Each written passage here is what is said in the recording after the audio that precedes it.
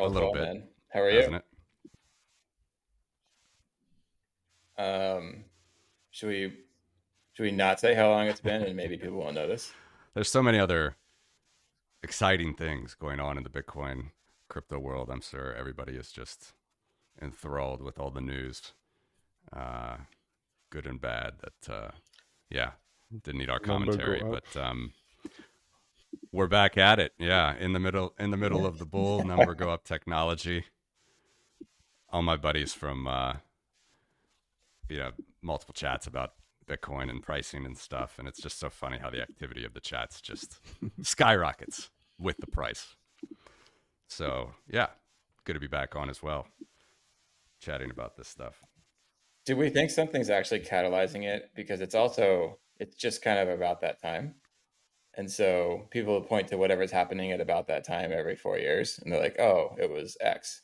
But you know, it also just seems like we're in that point in the cycle. Yeah, I think we're just coming back to it. I mean, you know, having coming up here in April, May, and usually, of course, the price in the historical 4 cycles has exploded after that, but we sort of broke that early on the last cycle as well. You know, going up at the start of 2021 rather than the end of it. People buying Bitcoin for Christmas. So it's kind of the People buying What's Bitcoin that? for Christmas. yeah. Yeah. What did we all say was the reason it started going up again last time? There was some catalyst. Just I just can't meme remember stocks and trading, people online and thinking they're even Oh, Taleb, even Nassim yeah, Taleb said, right. "Oh, it's time for Bitcoin," and he was like complaining as he always does, and he was complaining about some Coinbase problem. It was clear he like the first time he tried looking at it, and then like 2 months later he wrote his manifesto on why Bitcoin wasn't going to work. Um, Mm. so yeah, this It's amazing he has time between all his weightlifting posts to I haven't comment even on I hadn't even tracked him in a while, but if economics. he's still doing the same thing, then no, It's good on him, I probably guess, for fake that. But news or stupid anyway, but I read somewhere recently like that. I think it's Dubai wants to acquire like a massive amount of Bitcoin, which is more than is in circulation right now. Or Qatar, yeah, Oh, and that Qatar. drives the price, but yeah, doubtful.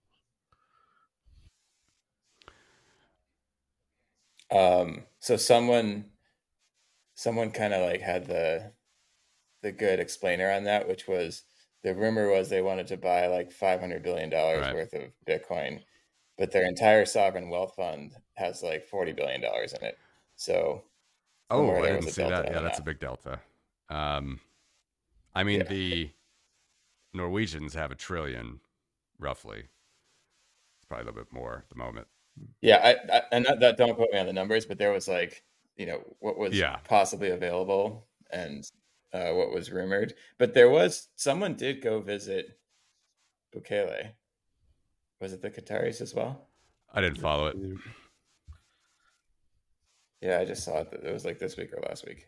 Someone from the Gulf states was over I just saw him hanging tweeting out. recently that they are finally up in their investment. So.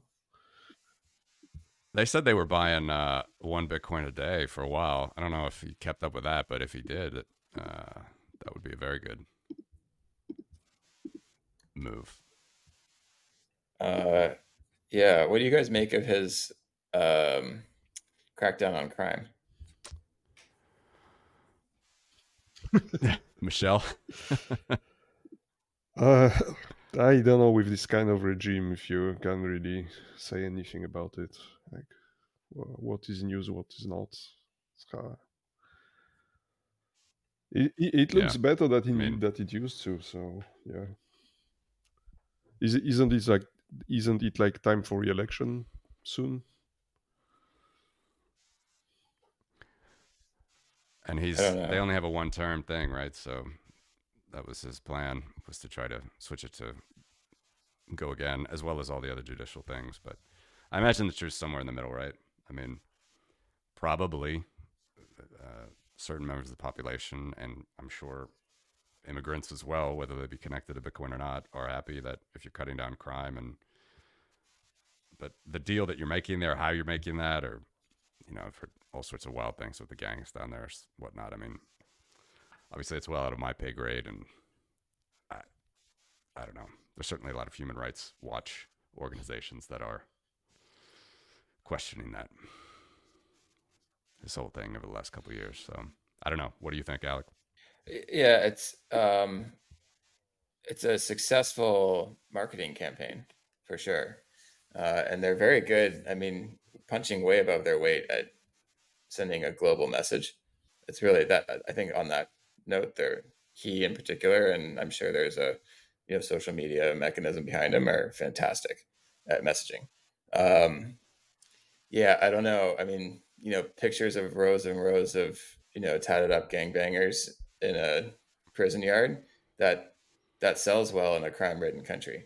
Um, I also would be a little bit curious in how that was implemented, and you could probably have a philosophical argument about, well, did they sweep up 10% of those people who were not guilty of anything but just standing on the wrong street corner, had the wrong friends, but crime was reduced by 70%? What's the greater good, right? Like, you could, that's a really dispassionate type of conversation to have about actual people. um, and he seems to be in the camp of whatever the greater good is Yeah. justified. At least that's how he Yeah. presents his actions, right? um, but I do think it's interesting, especially living in a U.S. city that is has an ascendant crime problem, um, and your visceral instinct is like, we just got to be super tough on crime and prosecute everything and put everyone in jail, and that pendulum swings until everyone you over criminalize, and then people get into the type of mindset that got us here. But it doesn't seem to stay in the middle. Like, the balance point Yeah. That's is the short lived. Kamala Harris view, isn't it? Yeah. Well, it's like, a lot of mayors have been elected on platforms like that. A lot of district attorneys have stayed in power on platforms like that, but it seems to be running its course. I don't think Yeah. people like it. But it really, that sort of softer, like, Yeah. rehabilitative approach to crime, it's sold well, and it's a nice idea. Super nice idea. I don't think it was implemented very well. Well, I think I mean, it's backing up a little bit, or backing out of the situation. But the wild thing for me, just watching this year, and I'm sure you guys are feeling the same, is just with all of the global conflicts that are, escalating or continuing, like, Ukraine and now Israel, and you have Argentina really being shaken up economically. Uh, yeah. And Guyana. you have, yeah. And in the Southeast Asian area as well, of course. Um, the interesting thing is this sort of natural tendency to want to embrace nationalism, populism, shoring up, you know, your resources, shoring up your authorities, making sure everything is sort of buttoned up. And it's just a wild thing. I mean, my dad always told me this is like exactly not comparing to this situation right now, but what happened in the 20s, 30s en route to World War II in Europe in particular was just everybody. There were all sorts of nationalists, quasi-dictatorial governments. Like here in Eastern Europe, we had this guy Carlos Ullmann. I mean, he was basically a benevolent dictator, but he took over the democratic government after a couple presidents, prime ministers, and I don't know in Poland, Michelle, if you know what was happening, but there was a lot of them. I mean, obviously, leading up to the main ones in Soviet Russia and Nazi Germany, but even in all the other countries, they had this like just groundswell of nationalism, and obviously we know where that all ended up. So it is kind of a scary thing that literally 100 years later, we're sort of singing this tune again. It's definitely going in a weird direction. Like I spoke with a friend in the Netherlands. He's a French national in the Netherlands, and he said jokingly, like, I'm backing because of the far right new election results. So yeah, we will see a Netherlands exit after the Brexit. Or... Yeah. It's funny because, you know,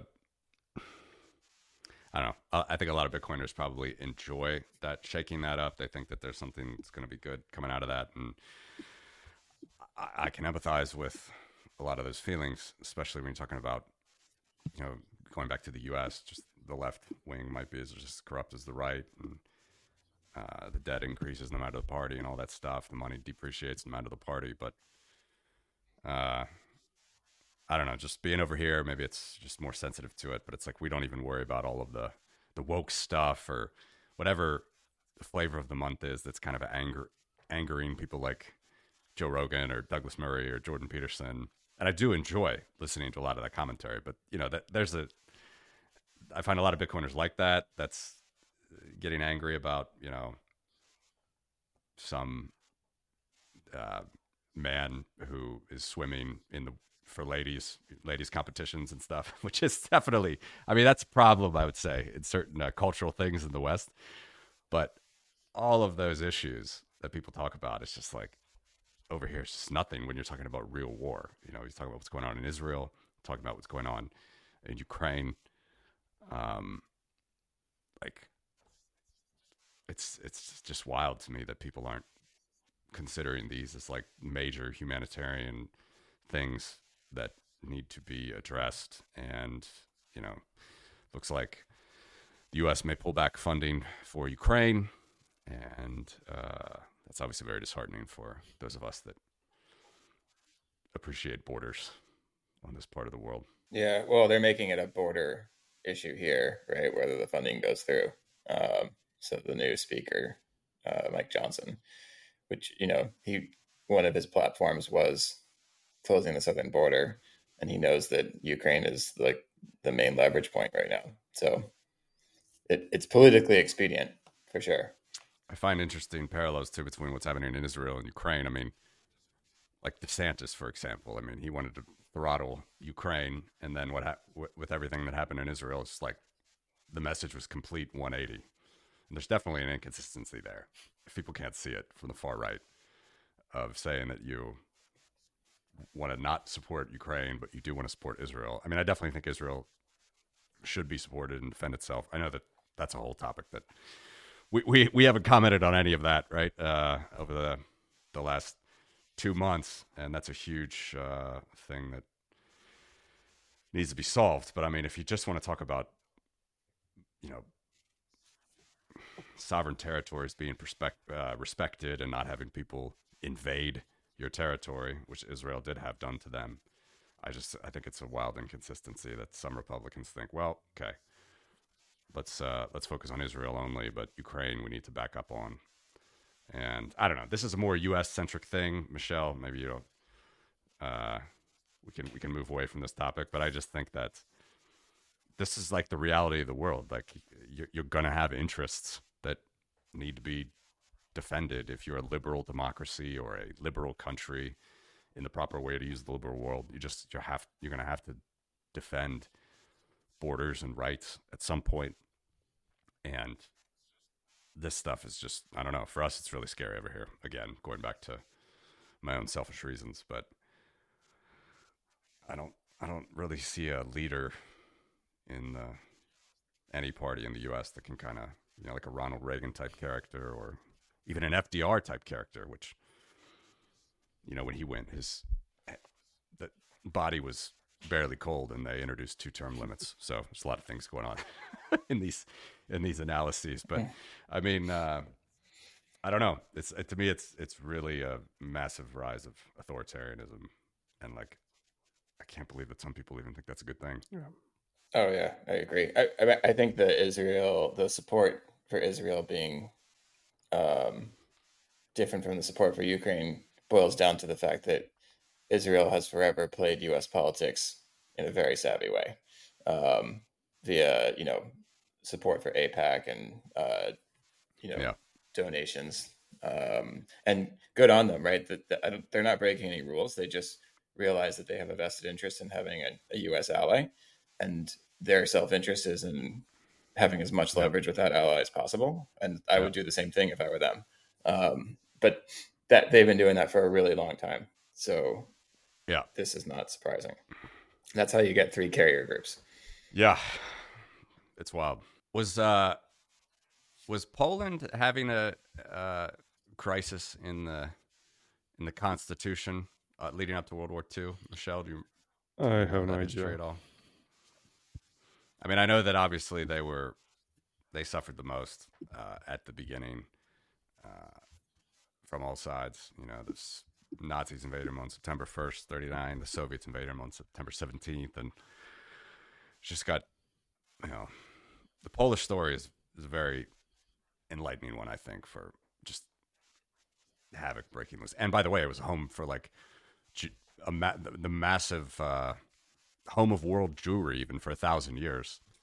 I think there was something like 100,000 Jews fought for Poland against the Nazis in the first month of 1939. So it's a lot of, I don't know, in my view, there's a lot of intersection there between lessons from history and what we can see now. But I just don't see anybody rising to the occasion. And if we get like a Trump character in, I don't know. Yeah, I'm not a big expert on recent Polish history, and the early Polish history is room for debate at home all the time because of my wife's origins. So that's not settled yet. Yep. Well, that's where I am as well. I mean, Poland, Lithuania, Belarus, and Ukraine.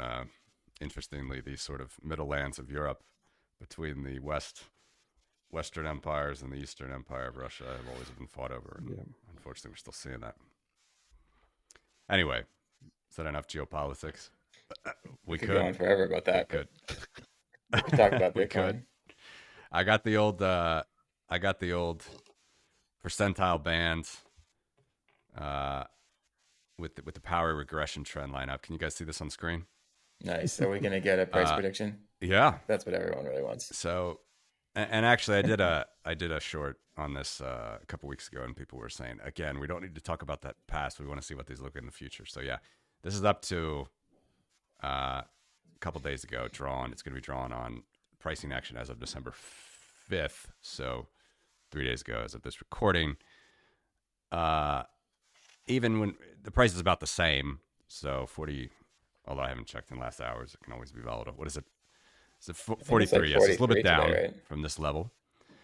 But what you notice here, and if you look back all the way to the FTX bankruptcy and whatnot, we're like really in undervalued, oversold territory. So when you get to that red band, that's a 2 standard deviation move down. Even like with this ripping in price, we're not even back to the trend line. So I think that's always important to follow that. So the trend line itself, $61,000. It's at 95% R squared, which is like really, really strong. This is why I'm not a fan of technical analysis. I just like this. Just draw this trend line. And yeah, if price is below this black line, the line will go down. This is not a plan B, rigid stock to flow analysis. It's just a standard statistical percentile, a power regression. And so if the price is below it, it will pull it down. If the price is above that black line, it will pull it up. But generally, it's been around this level since 2016, the black band. So it's pretty interesting, I think. And yeah, we're in like normal territory. We're above the 1 standard deviation down. So that's at $30,000 Bitcoin. So anything between those blue lines is 2/3 of the time pricing action based on this multiple. So it's like we're just back. It took us a year to get out of it, year and a half, but we're back to normal levels, and we're not even at the trend line. So that's the first point. You want me to predict? So strong buy. I want to predict out. So the halving we mentioned, May, April. Let's say the trend line shows 71,000. Again, this is just beautiful number grow up technology, right? So 71,000 is the trend line. 1 sigma up, which would be big pump, is 160,000. 2 sigma up, 480,000. And then if you go out, say, a year after the halving, which would be our old 4 cycle analysis, right? Am I right on that? It would be 2024. 2025. No, actually be 2020. Yeah. Be 2025. 25. Yes, thank Yeah. you. 2025. Um, so that's going to be 125,000 on the trend, one standard deviation up, 278,000, two standard deviations up, 824,000. And if you go back to the 2021 booms, all right, 4 years ago from that level, you see that we never did hit the two standard up, which is interesting. But we did hit it in 2017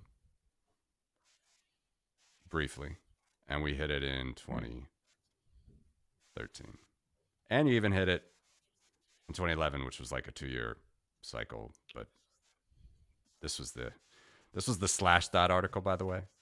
You want to see the old? I started this at Bitcoin Pizza Day. So the old Slashdot article took the price way up from like a penny to 10 cents, and then it was off. So the last cycle, when you look at it, is like softer than the previous ones.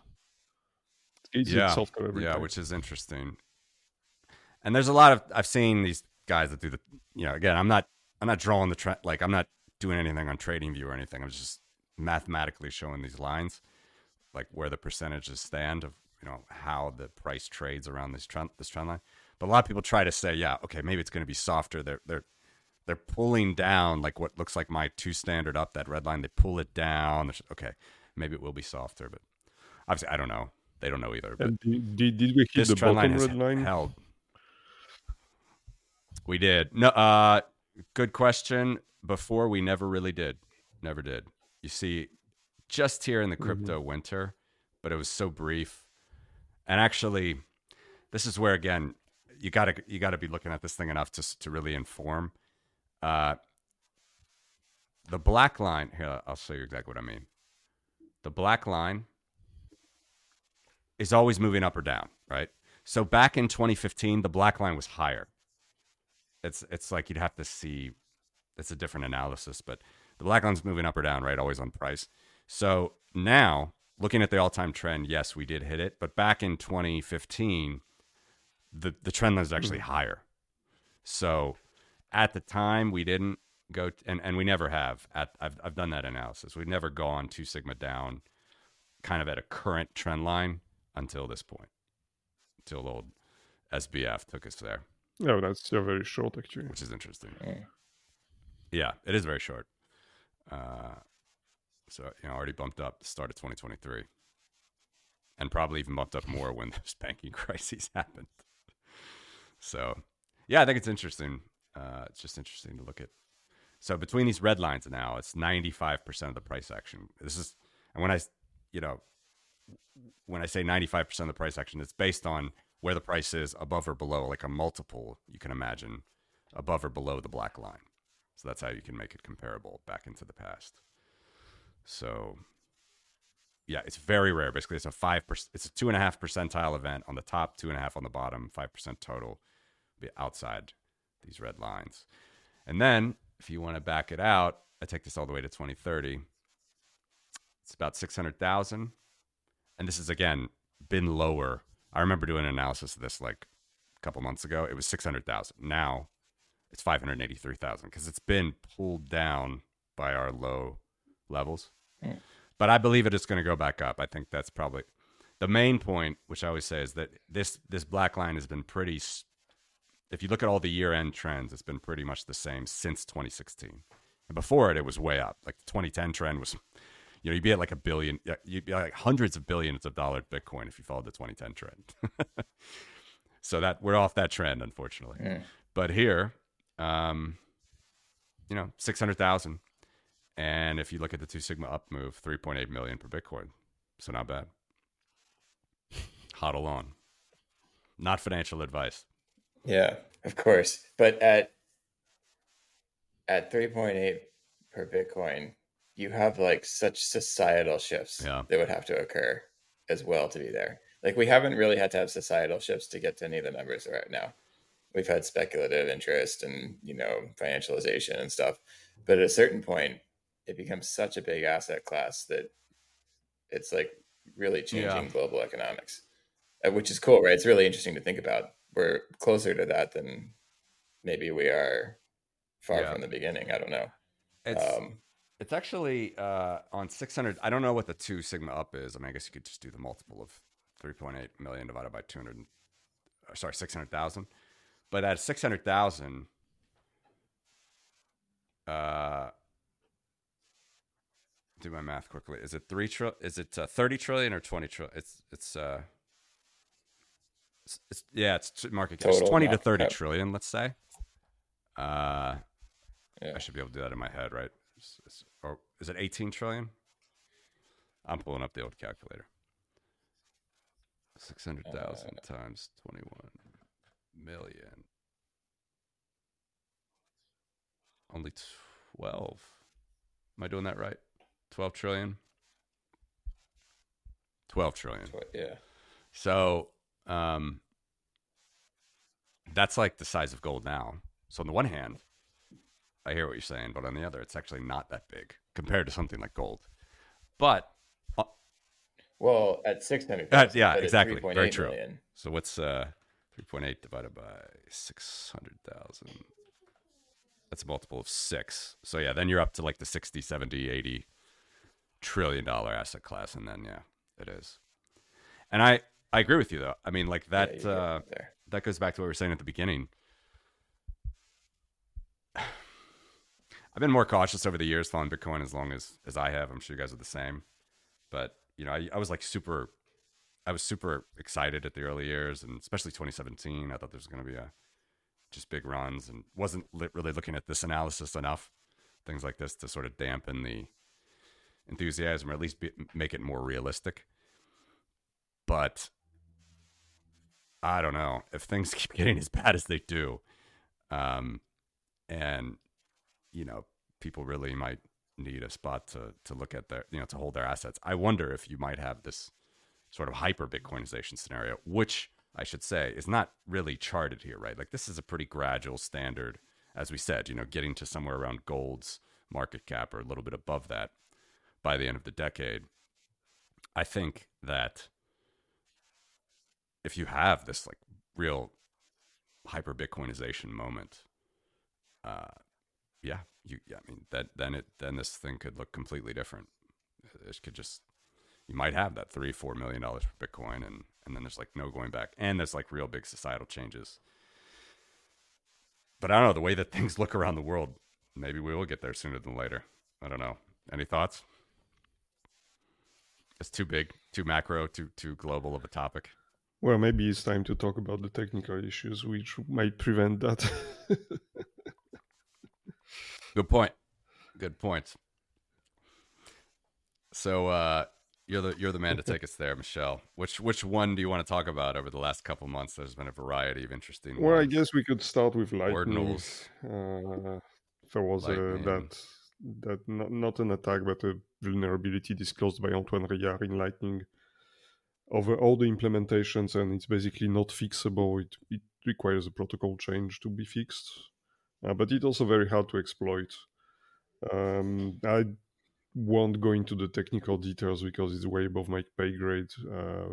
But basically, you could like coordinate an attack between two channels and a relay to drain the money from the relay. It's well explained by Mononote on Twitter, and there is also a Medium article about that, which explains it with pictures.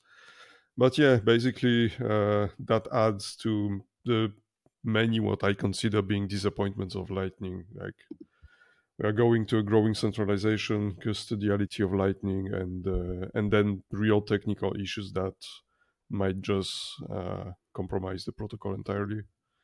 And I don't really see an alternative, like any other second layer so far that could replace it. What about something like Fedimint? I guess they're mostly Yeah, relying on that's like Lightning anyway. orthogonal. It, it can be used completely like offline and off chain. So yeah, it kind of solves some issues, Right. but you still have to like enter and exit from the federation itself. So Yeah. It's either it's kind of like if you don't have Lightning, and I'm not saying it won't happen, but if you don't have Lightning, it's kind of like basically a distributed banking type structure where Yeah. if you It's really want to get it's that Bitcoin back to the an base chain, it might be IOU pretty on expensive. Bitcoin basically, but Yeah. with federation based trust. So you trust your federation. Yeah. Yeah, maybe there is L2. I have no idea how was the status of L2 right now. There was that other Lightning alternative. I already forgot the name because it like made a buzz on the social media for a few days and then disappeared. Nobody's talking about it anymore. So yeah, as a user, I'm using Lightning only in a custodial fashion as a sender, and as a merchant, I have one node which is like with one big channel with a huge routing node, and that's it. Yeah. Many attempts to run a through Lightning network with many nodes, like ring type structures and many satellite nodes failed. So no, not trying that anymore. And when I see other people like trying to use things like Phoenix, it's basically good for spending, very bad for receiving. Yeah, it's not easy, and users still don't understand like why you need to open the channel. Like most asked question when someone installs a Lightning wallet is, okay, so now how I receive? Well, you need someone to open the channel to you. Yeah, so custodial wallets solve that problem because they have incoming capacity. Um, Yeah. there is this Swiss Bitcoin Pay, I believe, which is basically custodial payment processor for merchants, and they also have NFC cards to spend, but it's only accounts on an LNB. It's one big centralized node. So as long as you use it as the basically a layer 3, which is a database on top of Lightning, it works. But if you want like each user to have their own nodes, I think that's a model that will never work. So, and it's like you said, it's unfixable. Um, Yeah. So so that, that's been well, demonstrated as this well. issue is still very hard to exploit, but so the way, for example, Eclair, which is the other wallet of the company who makes Phoenix, which is async. What they do is they monitor all the mempool action around their channels, and they just rebroadcast transactions as soon as they see any attempt to exploit it. That's the only way, and like you have to rebroadcast the transactions with increasing fees each time. So basically, like the first one to have no money left gives up.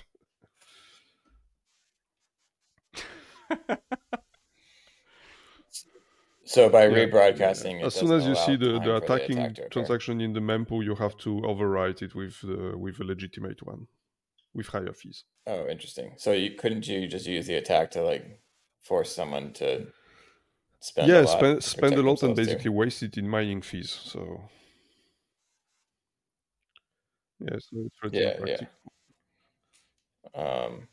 And if you were doing a lot of transactions, right, breaking Are that you up. guys using a lot of Lightning?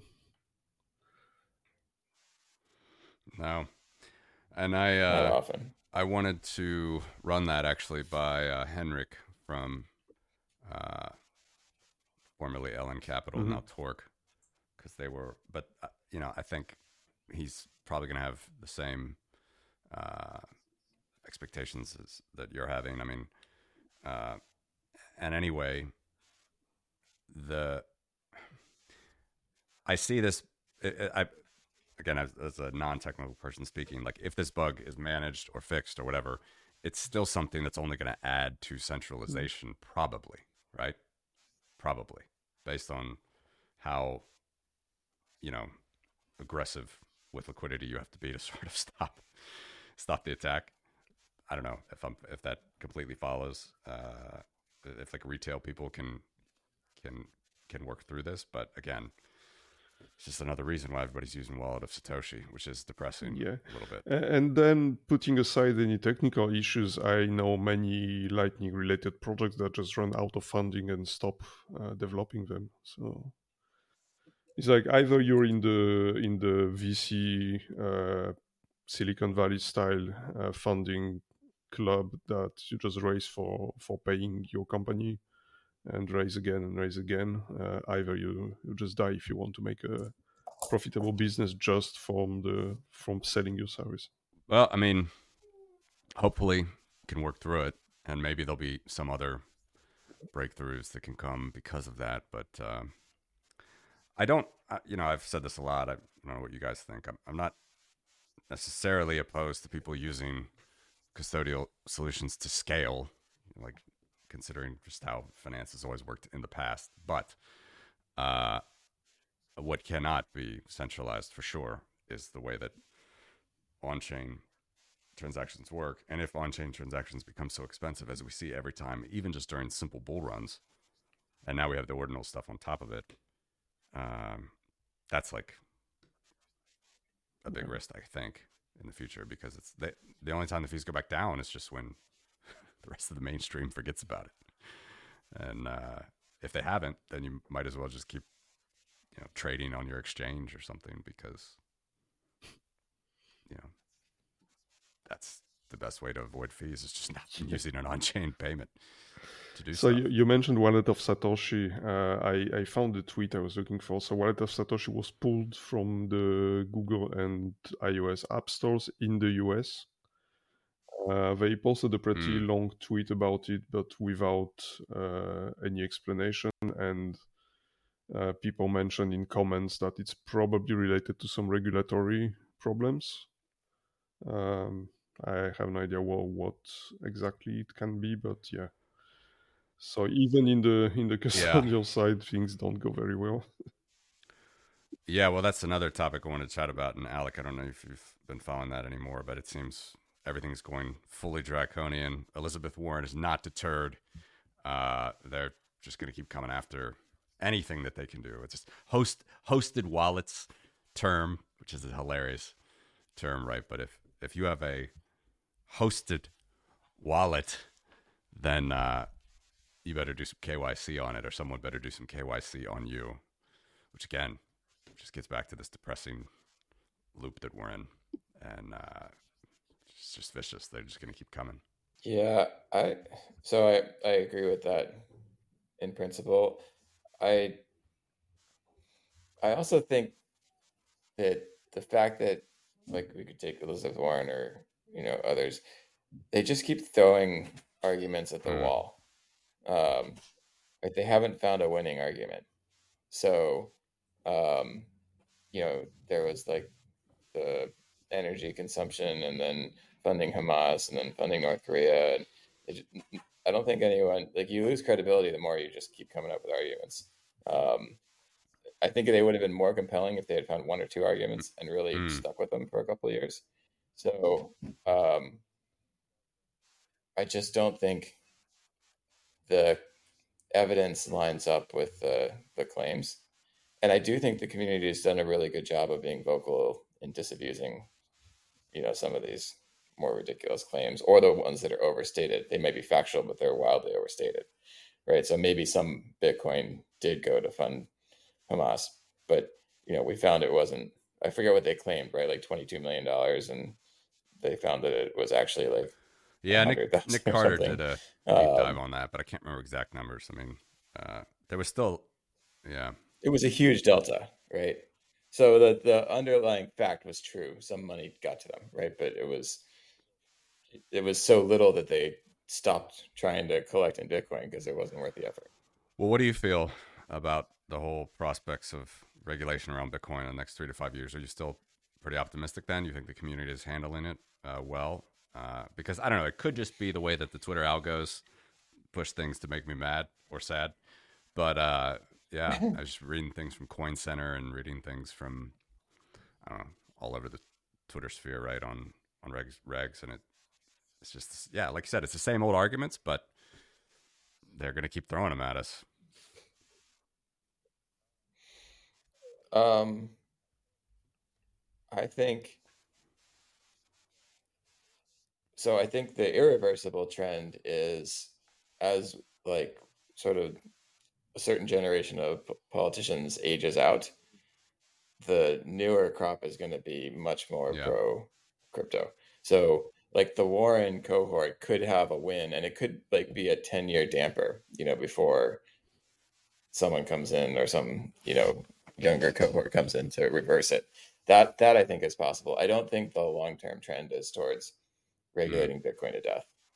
Um, there's too many people that own Bitcoin, and a lot of people that are younger have some idea of the philosophy behind it. They might not be, entrenched in it, but they have some idea of that philosophy. And I do think the community does a pretty good job of.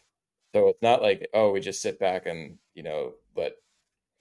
let the destiny Yeah. arrive. Like Yeah. there's a lot of fighting that goes on, and political lobbying, and the fortunate cases of people in power who have kids who are talking to them at the dinner table. Like we hear that all the time. Even Jamie Dimon just said it. He said one of the first times he came out against Bitcoin, his daughter texted him the next day and was like, "Hey, I own Is two there an update to Bitcoin." that story? Because Um, that's an old one, but I remember.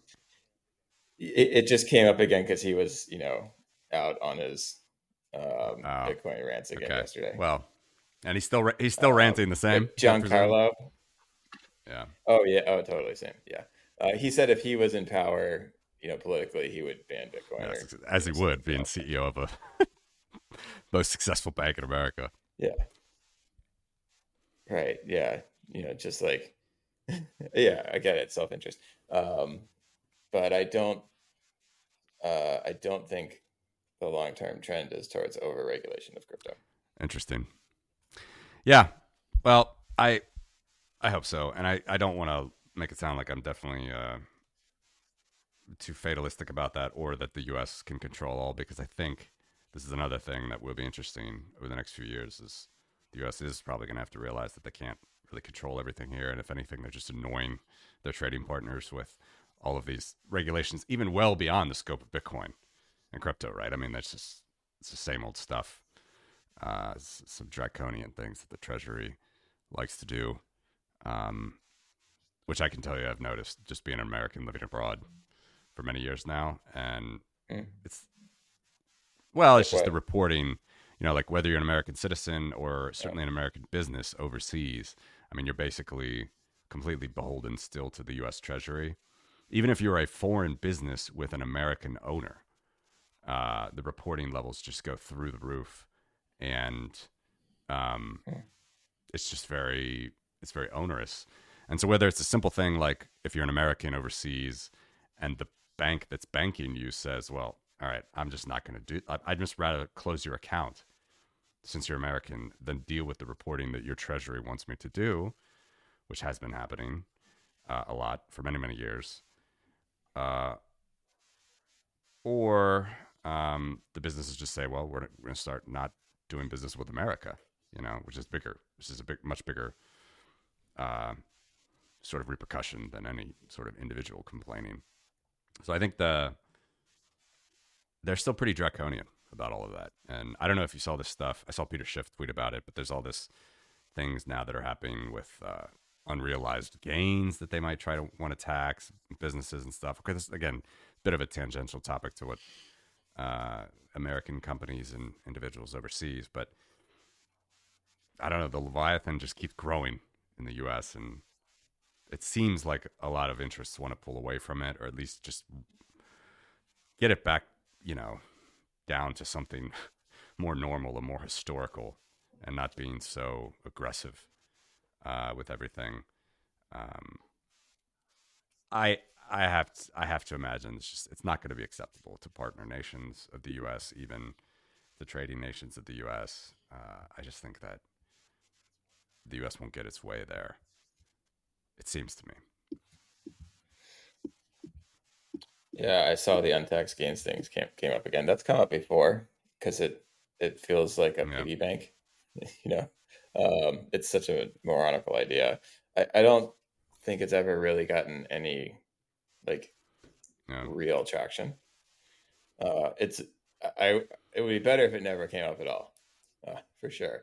And I think the risk is you combine the narrative of this like wealth transfer from the boomer generation down, largest wealth transfer ever, with the fact that a large portion of that wealth transfer will be in unrealized gains, as portfolios are handed down generationally. That's the perfect time for that argument, for sure. And it's the perfect time for looking at the government capitalizing in new ways on death taxes and estate taxes. But the unrealized gains part, it's just like so counterproductive to economic growth. I'd be surprised if it Spain happened. has it. Does France have it, Michelle? An unrealized tax. So if you don't even sell, but they want to take the value of your assets and take a very If small you percentage. want to Sometimes not so leave the small. country, you have to pay the unrealized gains tax. Yeah, yeah. We have that too. We have that too. But even That if part. you don't want to leave, just every No, year no. It's survey only your if you want to assets. leave. Okay. So Spain has Spain it has over. it, They and I have an think actual. other countries have it. Like even some you might not expect. Maybe even Holland has it, like to a small. It's not like a massive percent because it, kind of can't be without bankrupting you. Well, you But have the I don't know how to translate that. The fortune tax, which is like if you own more than X million euros amount of assets, then you pay a percentage on it. But so that's you not have it. That is what they're that talking about. that's not what we call unrealized gains tax. Unrealized gains tax for us is if I now own shares in a company, and that company could potentially in the 5 next years be worth much more, and I want to leave the country, then I have to pay a tax on the hypothetical future value of the company. Oh, that sounds Yeah. even more Really? controversial. No, we're talking more about the fortune tax, Wow. and it would be the Mm. same in the U.S. It would be a fortune, like big companies, big business, big rich individuals, billionaires, whatever, to start. That's all they always start it, and then of course it would come down to the plebes as well. So I don't know the intricacies. Oh, I have my plebe hat on. Can you see Nice. that? This is my plebe hat. Yeah, I mean, I don't know the intricacies of Spain, but if it, I presume there's thresholds and stuff, and it's as most countries, right? Like most people don't even pay taxes anyway. It's just the wealthy that file and pay. But anyway, that's a more annoying topic that we got ourselves onto, isn't it? What else, guys? Wait, let's go back to this not paying taxes thing. Where where do I go to be that? Yeah, never trust, especially if you're an American, Right. never trust a tax accountant that tells you you don't have to file, you don't have to pay. Yeah. And Does by the not way, for exist. anyone listening, I Yes, was joking. indeed. Um, our accountant is like gleeful with how much taxes we pay. It seems to make him really happy every time he denies us any kind of like wiggle room. Uh, so somehow I think he Yeah. enjoys it. Should I show the old national debt one just to show you how ludicrous it all is anyway? Here, let's Yeah, why not ruin the day early? this one might not be updated. All right, here we go. Let's not do it in log. Let's zoom in. Let's take central bank out. Zoom in. So this is I haven't updated this actually since until first quarter, but still you get the idea. I mean, just talk about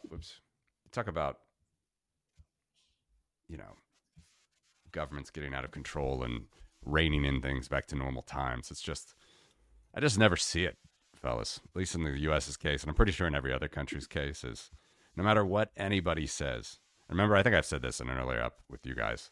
Like this cresting here, this was Bill Clinton's famous Yeah. balancing of the budget. But other than that, man, it's just off to the races. The Fed buys more and more. It's trying to shed a little bit of that now. Um, I mean, it is a material. Is the darker No, green? the Is that darker M green is two? the Fed's portion. Yeah, sorry, I should have pointed out the Fed. That's the Fed's Oh, I portion see. of the national debt. So it is, as a percentage wise, it was highest during COVID, almost 30%. Now it's dropping, and it will drop a little bit more in the last 6 months, somewhere closer to What percent did 20%. it So it's drop? like 28. It dropped 5 percentage Oh, points. It's probably closer to 20 now. And you saw that as well after the three big. You see this QE1, two, and three. You can kind of see that monetization of the debt, basically printing money to buy U.S. Treasuries. And they try to normalize that back down to, until the start of COVID, it got down to like 15% from over 20. So they will always try, but this is the one where I do. This chart does make me kind of fatalist, and it's just like, man, we need an asset like Bitcoin to protect us because they're just going to keep trying, and they're going to keep making you feel bad unless you pay those um, taxes, Alex. yeah.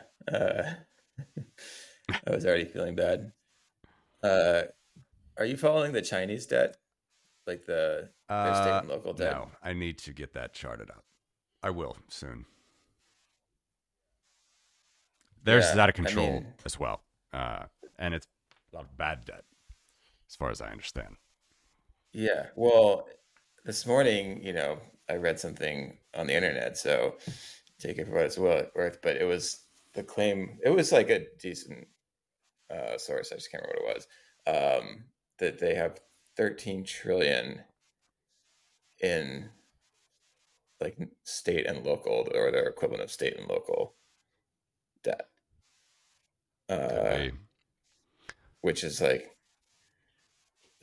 It that's could not be. Yeah, no, national state debt, and local right? is not national. And I mean, they have, well, they've tried to do all these distributed government things, I guess, since the 70s, because they were so, but now that's turning around with Xi, like trying to centralize things again. But they just have these cities, man. They just have massive cities of just literally empty buildings that no one has lived in. I know you guys have heard those stories, but it's not, all the evergreen stuff. Like, that's not Yeah, going and away the anytime the soon. EV I don't, graveyards as well. Like they produce tons yeah, of cars which yep, are never used just to get tax benefits. yep. Oh, really? I didn't see that. But That's they're trying to interesting. recycle those. They're not Uh, recycling the batteries from those cars. I don't know. They're just throwing them in. They're just burning them. Yeah, it's wild. oh, it was because Moody's um, Rating. cut their like Yeah, rating outlook, yeah, to negative, Hmm. and that's where the debt numbers came from. So it was like yeah. a decent And I got to get the source. interest payments versus the revenues charted up. But I mean, soon it's not 100% of it, but you're gonna, it's you're gonna have a huge portion, like maybe 50% very soon. Maybe it already is of interest. And that's only what Taxes they just admit going to to, right? fund It's not interest. like the real numbers. Yeah, it's actually that's true because you have the unfunded liabilities, which, uh, you know, it's just through the roof. So did the Chinese post like actual central bank data? They do, they do. Yep, They do. I'll show you. Does it? Yeah. To your point, Keto. I wonder. Like to what extent do we consider that accurate? Uh, I would definitely say should be kind of skeptical, but there are a lot of people that also cross, sort of triangulate different things, like what they think Yeah. they've sold to China or what they know they've sold, whether it's Europe or Japan or the U.S. And at least from a central bank level, I think it's probably more or less accurate. But as far as all the On a other stuff scale you're talking from about, like the 0 to debt. COVID numbers in China, how accurate is it? So so I just did the third quarter update, right? And oops, I got to do it on the actual chart, don't I? Here's the Chinese debt. Rest of the world take off. So China is, uh, you know, 1/5. They all are basically 1/5, and then the big four, and then the rest of the total debt. So you see that the peak here was close to 30 trillion. Now it's down to 26 trillion. China has 5 trillion of that as base money that they printed. That's the notes and coins. There's also the reserves that banks have with the central bank. It's just like the number that compares most to Bitcoin. And yeah, everybody's really trying to cut back because of all these high inflation numbers, which of course are going to happen after you have massive money printing from COVID. So they really have been trying to rein it down. But I will note, even as of September 2023, and I'm looking at the dark black line here now. Let's take off the top 5%. The dark black line, you're still only back to October 2020 levels. So it's not like, if you wanted to take it back to pre-COVID levels, you'd have to get to 20 trillion. And again, we're at 26 trillion in total central bank money around the world that's being printed. That's the top 50 currencies in the world. So, it's massive stuff. Again, the dollar here, this is US dollar monetary base, another fifth. Look at euro. Christine Lagarde acting like she's going to normalize that thing. Not a chance. And then Japan, as always, they're like the professional money printers. They've done it faster than anybody. They're in dollar equivalent. And this is the other interesting thing, actually, because it's, what's the Wittgenstein? It's Wittgenstein's ruler, right? It's hard to, I'm showing you these local currencies, but in dollar terms. So keep that in mind. This is kind of interesting. If I look at everything non-dollar, right? It is true that the rate of growth of this money is decreased, or it's actually roughly like flat. You say it's 0% year on year, but it looks down because they've lost value to the dollar. See what I mean? So they're really not slowing the money printing that too. They are slowing it. This is why interest rates are going up. They are slowing, but really what hits them is they lose value to the dollar, which is also interesting. So you can see that those three together, 6, 5, 7 trillion, 18 trillion here at the peak. And then now they're down to 15. Yeah, so losing like 3 trillion collectively. But most of that, in fact, almost all of that, is not because they're actually decreasing the money printer. It's because they've just lost value to the dollar, which is an interesting phenomenon. The dollar, add the dollar, and you got British pounds, about £1 trillion worth of monetary base. It's not that much. And that's the top 5 currencies in the world. And the rest, fill in the gap there. So that is the Bitcoin number, my friends, 26 trillion. And what would you say at the top of the show? So 12 trillion is 600,000. That's by the end of the decade, 12 trillion. If we stay on that $600,000 path, that still won't even take you to half of what we have here. So, but 12 trillion would be huge. And like you said, you get up to 50, 60 trillion, then you're basically in global money territory. So are we going to have a Bitcoin trillionaire before we have an AI trillionaire? Good question. Did you guys follow what happened? Not to dodge your question, but did you follow what happened with the OpenAI, all that craziness? Yeah, with interest. I don't have an What did they opinion say? on The it. fact that he came back, that he was brought back on. It's just basically employees wanted him back on, and Yeah, so 700 of the 770 employees basically said we're going to go with Sam to Microsoft if he's not reinstated.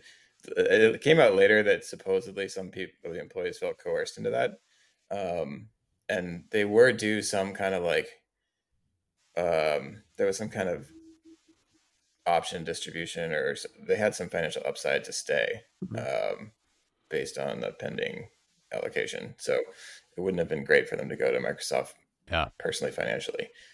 I was much more intrigued by the, what is it about this Q development that scared Ilya, if that's what happened, because supposedly it does math.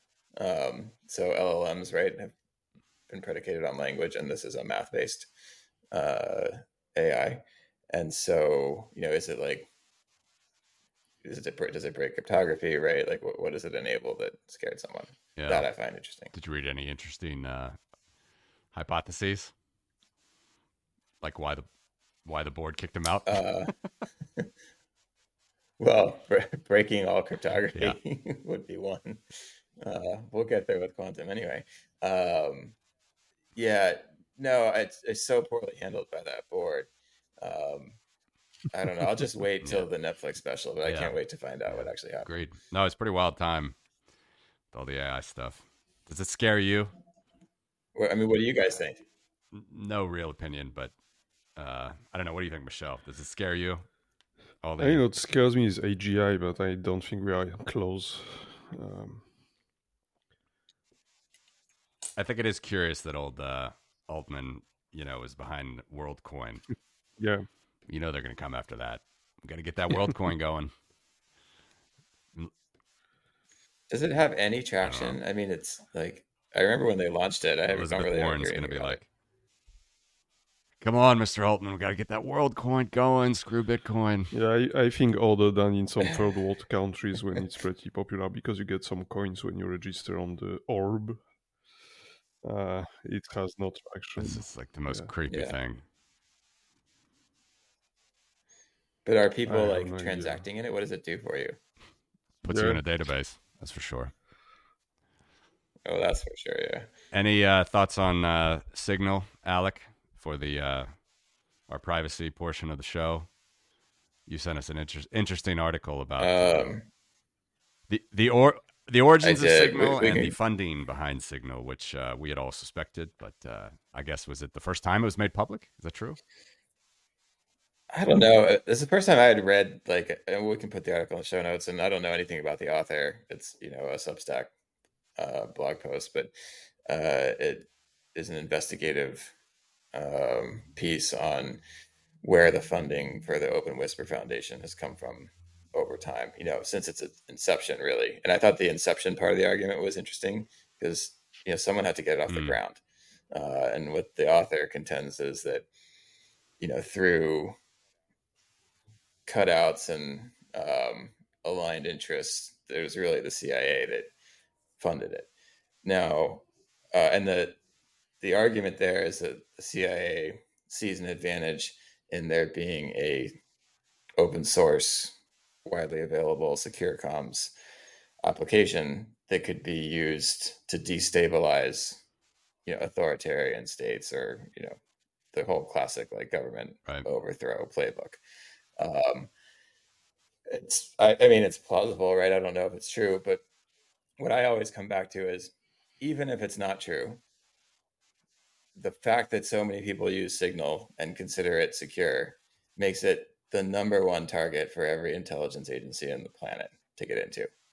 Nothing would be better than getting into Signal. So if you assume that, GCHQ and the NSA and all of the other, adversarial or friendly, or however you want to consider them, intelligence agencies, they'd be looking to, intercept key exchanges. They'd be looking to break what's the double ratchet algorithm, right? Like anything they could do.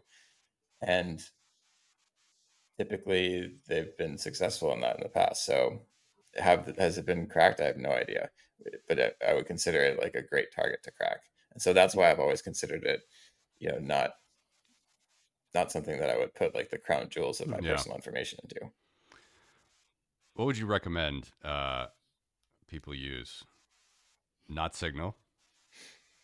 Well, if you live in a city, you can get a pigeon and just attach a message.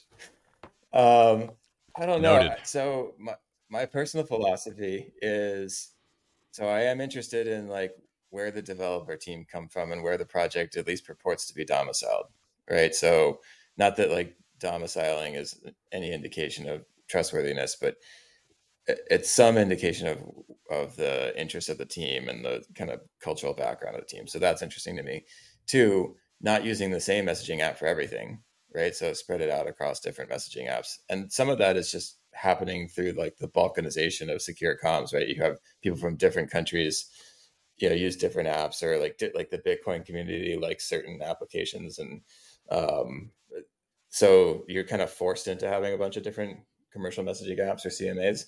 Um, my default one is still Matrix, um, because of the decentralization of the nodes.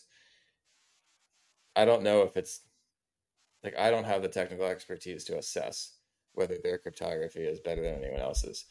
But what I've seen of third party assessments is it really requires a malicious node to execute any of the attacks that have been publicized.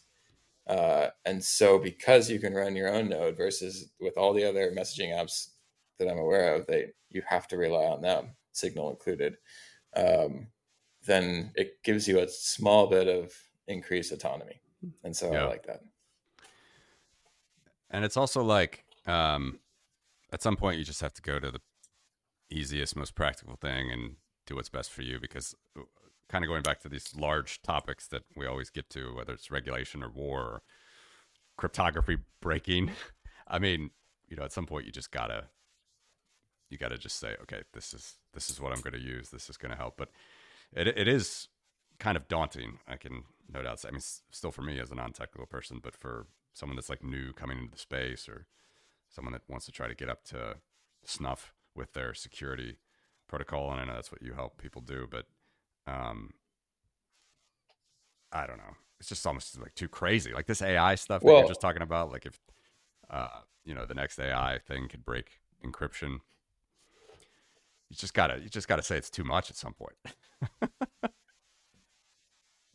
it reminds me of that movie from the early '90s, Yeah. Sneakers, which is it's an awesome like It is a hacker very good cryptography movie. movie with Robert Redford. So good. But the premise of that movie is that someone had developed a way to break Mm-hmm. all cryptography, and what that would mean. And there was, Ben Kingsley plays so they make him out to kind of be a bad guy, but there's a sort of subtext about whether breaking all cryptography is good or bad, right? And they have this entity they refer to as C-Tech astronomy, which is just an anagram Yeah. for, is anagram the right word? Right? You move the letters around and it becomes no more Hmm. secrets. Forgot that Such part. a good Yeah. movie. But Nice. so, like, and I think it's like two different questions, right? So are intelligence agencies interested in breaking Signal or any other application? Probably. For sure, they're interested. Have they? Who knows?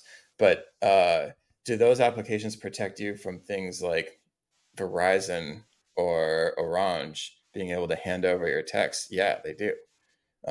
So there's definite value to them. And what I'm talking about more of an esoteric, like extreme case. But for day to day, like, you know, they do protect you from certain types of intrusions.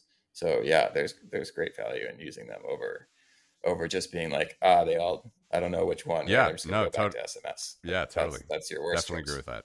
I think that's a very good. Speaking of which, have you seen there is a company that released an app which is a native implementation of iMessage on Android? So now Android users can send blue bubbles instead of SMS. No, Nice. They used to run it like as a cloud that's service because you interesting. had to register an Apple account, and they were basically just running proxies on Macs in a data center. And they just reverse engineered the whole protocol, and the app runs natively, no Apple account required. So Apple Apparently. trusts the And encryption also, of the third I've just party. seen like yesterday that Apple I don't know how agreed they to do that. enable this new protocol that is interoperable between messaging apps. I don't remember the name, but yeah, basically you'll be able to send end-to-end encrypted messages from your native messages app to anyone now. Yeah. To other messaging applications, Uh, like let me try to to find it like real quick. WhatsApp, and You probably just mean still the or is it just iMessage thing, like, No. It's like a right? cross-vendor protocol that I wonder if it's not a requirement in the EU now. Just a sec, I will try to find it real quick. Mm. because Matrix has what they call bridges, which is either like proxies or puppets that allow you to bridge just for not for voice, just for messaging into some like into Skype and Telegram And how would and that work in WhatsApp. Telegram? Like, what would the Telegram people see? Uh, They're not witting. Like it just looks like a regular Telegram message. right, but uh, would is it because Telegram's one of the companies that would not necessarily trust with all my info, let's say, but they if you're on Matrix bridging into Telegram, what does the Telegram uh, servers, the servers that are owned by Telegram, would they see? Yeah, it's some kind of like proxy between your from inside of your, let's say you're using Element, or Right, there's a lot of different Matrix right, messaging or apps, right? But Element being the most common. You're inside of Element and you kind of credential from within Element into the bridge, which then is a proxy into your Telegram account.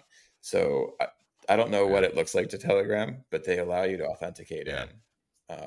It's like almost like yeah. a So portal it's probably login. just you're still getting the same privacy level of Telegram if you use something like a bridge, right? Yeah, it's not like it's 100%. protecting you. Yeah, It's it's just purely convenience. a Yeah, it's not like it's convenience. protecting you in any way. Yeah. That's what I was getting at, I guess. No. In my No, yeah, you're beholden to yeah wherever you're bridging into. So it's not like it brings, level of Matrix, encryption. what they call their Yeah, cryptography ohm. It doesn't So bring it it's in. called RCS. Shit, I just lost the page. Yeah. So Apple says iPhones will support RCS in 2024.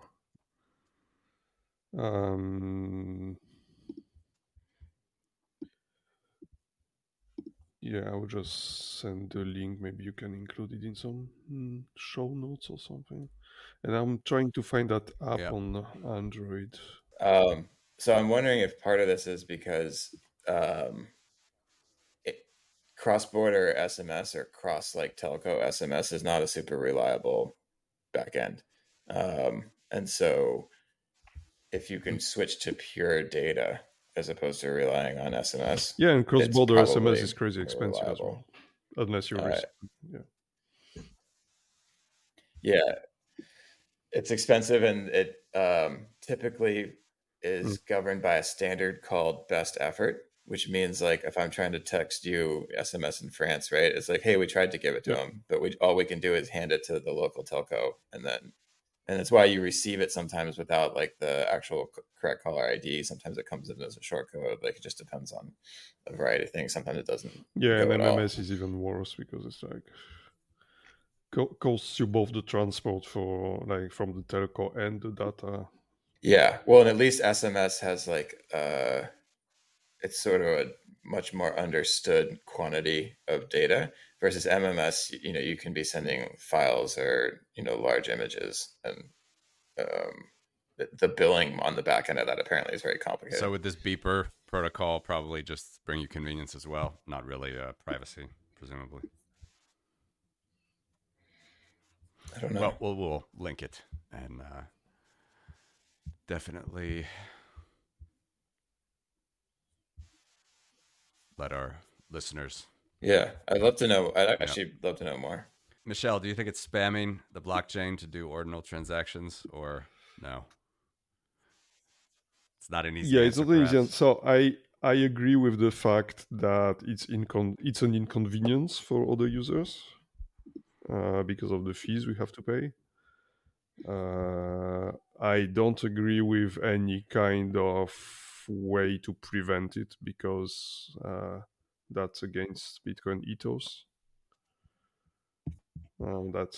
That's my Yeah, position on it, I guess.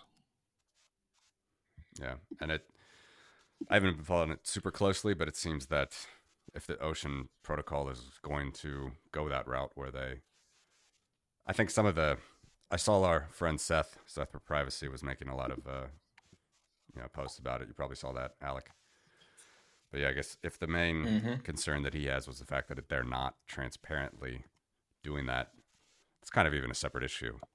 I mean, maybe that maybe they would even gain traction. They would gain hash in their pool if they maybe sort of publicize that more. But again, I'm not following it close enough to see if that's even the real issue. But it seemed like that was somehow an issue that people just couldn't agree on what they were and weren't.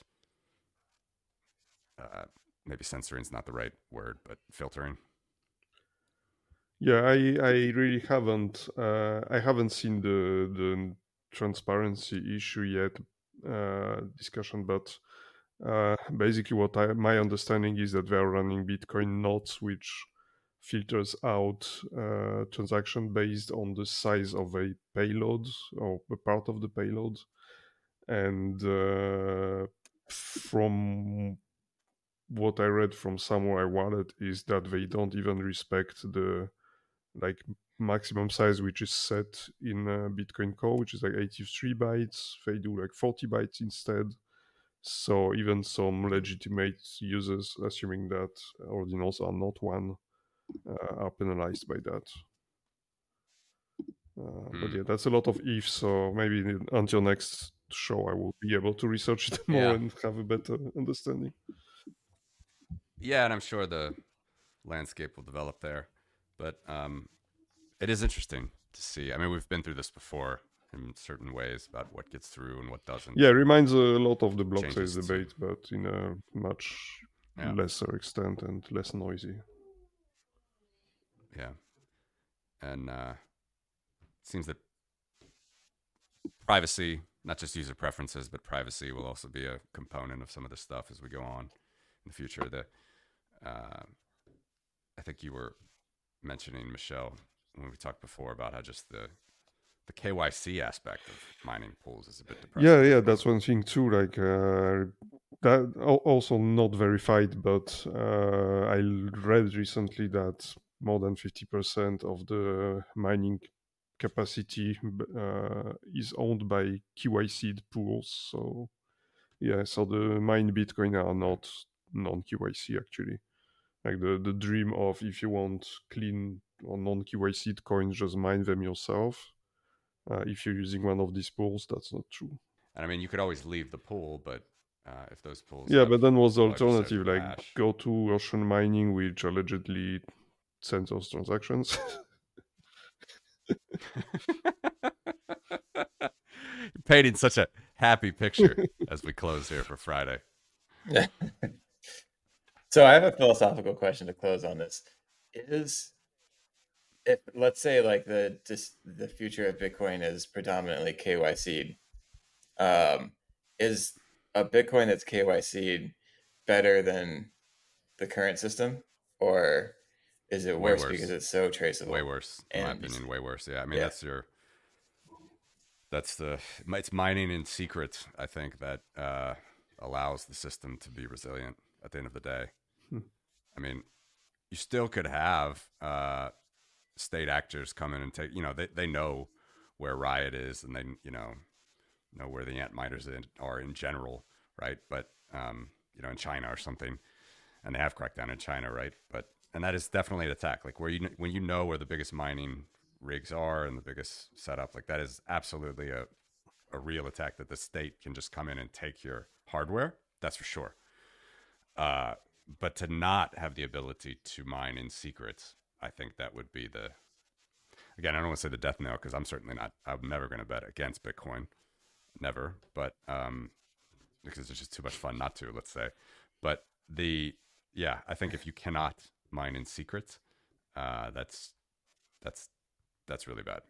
I would say if we have fully KYC Bitcoin, it's still a very good alternative to things like Swift. For interbank and interstate exchange, but it's not just not an end user thing anymore. Yeah, and we haven't seen this idea of even going back to forgetting if it's the Coinbase transaction is from a KYC pool or not. We still have not seen, even with like Wasabi or Samurai mixed UTXOs wherever they may be join market. We haven't seen like dual markets arise from mixed UTXOs. Yeah, and I know our experiences are pretty opposite, but my experience with mixed coins is actually pretty positive, even on exchanges. which is interesting. It's an The interesting two data point times I got there. my Kraken accounts closed is when I sent not mixed transactions.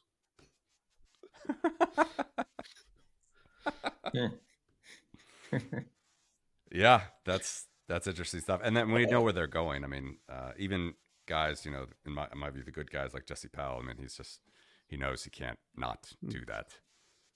So the KYC for sure is coming with exchanges. Unfortunately, it's coming from miners, but